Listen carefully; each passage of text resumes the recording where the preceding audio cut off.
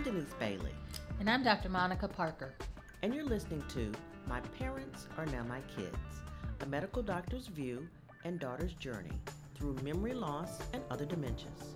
As a doctor, I'll help you navigate through the often confusing, confounding, and frequently frustrating technical aspects of dementia. And as a daughter, I'll share with you some things I've experienced, caring for and loving my parents who both struggled with these disorders. We want you to have hope and to see that there is light at the end of the tunnel. And we'll tell you that sometimes that light is coming straight at you and you just have to get out of the way. Let's get started.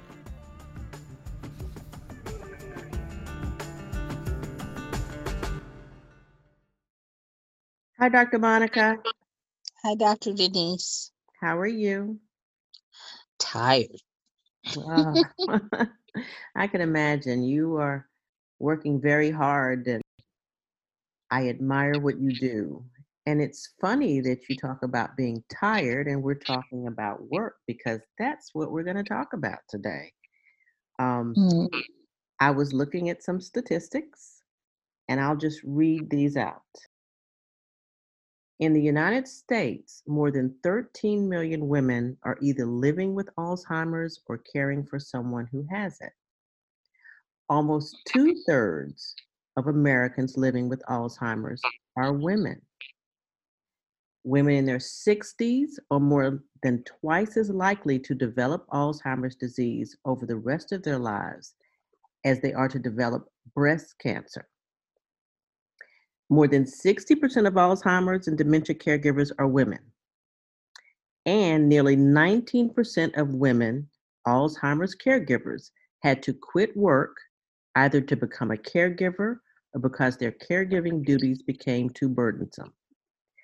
Now you see the theme here, women taking care of people with Alzheimer's.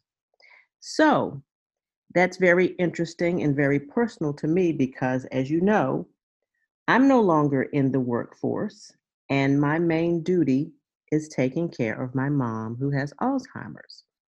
And that brings us to this study.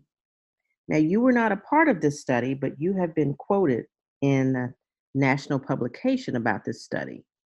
And the study says that women who have spent time in the paid workforce during their adult lives have slower rates of memory decline after age 60 than women who didn't work for pay. Now, I relate to these statistics because, as I said, I'm no longer working in the traditional sense.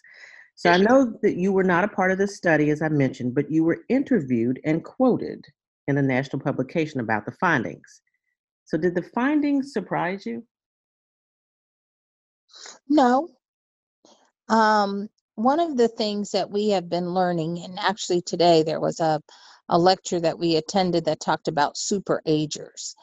And one of the things that working women and super agers had in common was they were staying continually engaged, and they were always, I say, exercising their brain muscle in one way or another. And when you look at women who work, there are two things that are going on that are consistent with good brain health and good brain function. Number one, they are continually processing information, so they're always staying engaged.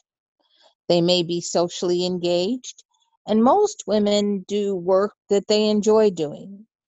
So having purpose in life, having meaningful things to do is something that kind of keeps us engaged. Lack of social engagement is a risk factor for dementing disorders.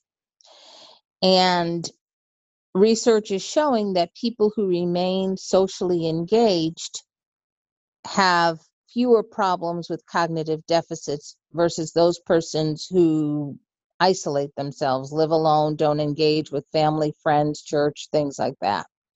So working women have more things to do to engage their brains, to work their brains. And I think that, when they think about motivation, like pay is a strong motivator to be able to take care of your family and other things. But aside from pay, I think that most women, most career women anyway, like myself, for example, I actually like what I do. Having purpose in life uh, gives you a reason to get up. Right. When we talk about older people who have dementia, getting them in a routine, they have to have a reason to get up. They have to have something that keeps them motivated. So I'm not surprised by those findings. The things that we are learning about dementing disorders and risk factors or protective factors all involve social engagement, increasing processing information. Now, you're a journalist. There are things that you did as a journalist, producing the technology that you're using.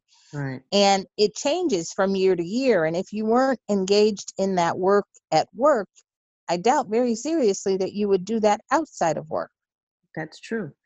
And in this study, like you just mentioned, that the social engagement is important to help your, cognitive abilities. And you mentioned financial security. So it sounds to me like in the study, that's one of the distinctions they were making.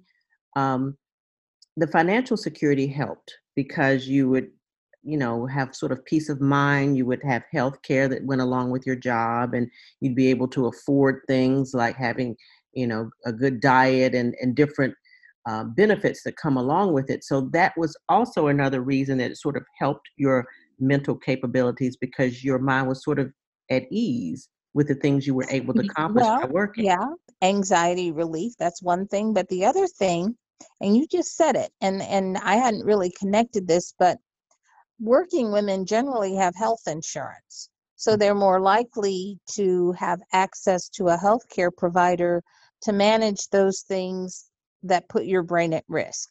So most women who work with health insurance are probably going to get to a doctor to get mammograms, to get diabetes checks, blood pressure checks, or have their blood pressure controlled, have their cholesterol controlled. And all of those things are risk factors for brain dysfunction. So there are a lot of other things that go along with being employed, aside from motivation for finances to secure our existence. Most of us have health insurance, Right. and not managing chronic diseases is a risk factor for dementing disorders. Now, this study, it followed over 6,000 women for 12 years. And as I read, the average age was 57 years old. And they noticed that the women who worked obviously had a slower rate of memory decline, but the non workers declined 50% greater. That is huge. That's a real strong motivator for keeping in the workforce. It um, really is. And that scares me a little bit. Um, but, sometimes the opposite of, not the opposite, how do I say this? You would think that working might be very stressful and that, staying home would be more relaxing. But it was noted that there are good types of stress sometimes. Is that right? right. And so the good type of stress, and I'm going to get back to purpose in life. Some people take great pride in their jobs. They're identified by their jobs. And so they, um, like a competitive stress. I want to do a do a good job. I'm motivated to do a good job, so I might work a little longer. I might go to a class. I might take a little bit more time to learn something. You're always doing something more. Um, the stress part, and when I hear stress, I want people to think in terms of high blood pressure. Okay, Okay. stress in cardiovascular research is usually tied to high blood pressure. And we know that a 20-year history of hypertension or high blood pressure is associated with brain dysfunction, and it's a risk factor. So some stress is good, too much stress is not good. That's why I said I wanted to make that distinction. Some stress is good, but too much stress is not good. You Think don't want hypertension.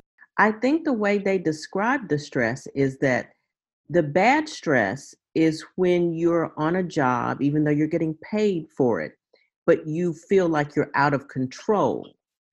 The good stress is that maybe you have deadlines, but you feel like you've accomplished something. It may be a little tense to get um, to the whatever you want to accomplish at your job, but it sort of gets the juices flowing, and that's a good kind of stress because you know you've accomplished something and you have control of your final product at the end. So that was, I guess, it stimulated the workers and helped in their cognitive abilities. Purpose in life. Exactly. Purpose.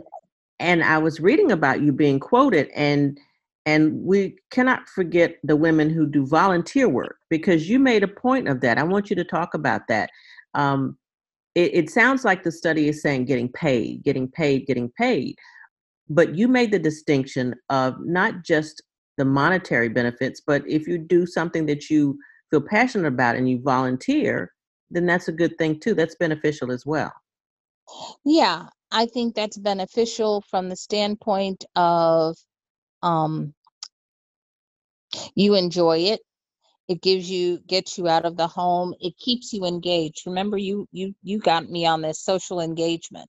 Think about those women that volunteer, let's say in a food kitchen, those grandmothers who rock babies in neonatal intensive care units. Mhm. They're engaged. They're doing something that they enjoy doing. So again, this adds to some of that purpose. This is some of that good stress that we have going on. But more importantly, people are staying engaged. They're being forced to remember names, routines, activities. This may not be a part of the study, but we don't want to diminish the types of jobs that women do that may not get paid for it. That's right. That's right. If for no other reason but for the social connection and engagement. And the stability and the purpose. Right. Okay. Well, Right. see, when I heard this study, I was really concerned. Like I said, I'm not doing the traditional work anymore. And so I was like, oh my goodness, I need to go back out and get a job.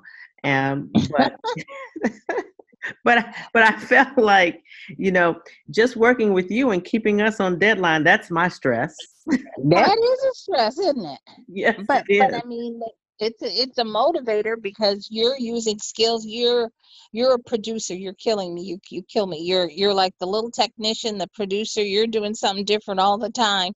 So you got to keep doing that. The little engine that could. I'm trying.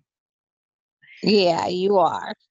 Who did this study and where can people find out about it? Okay, this study is an offshoot of the Framingham Heart Study.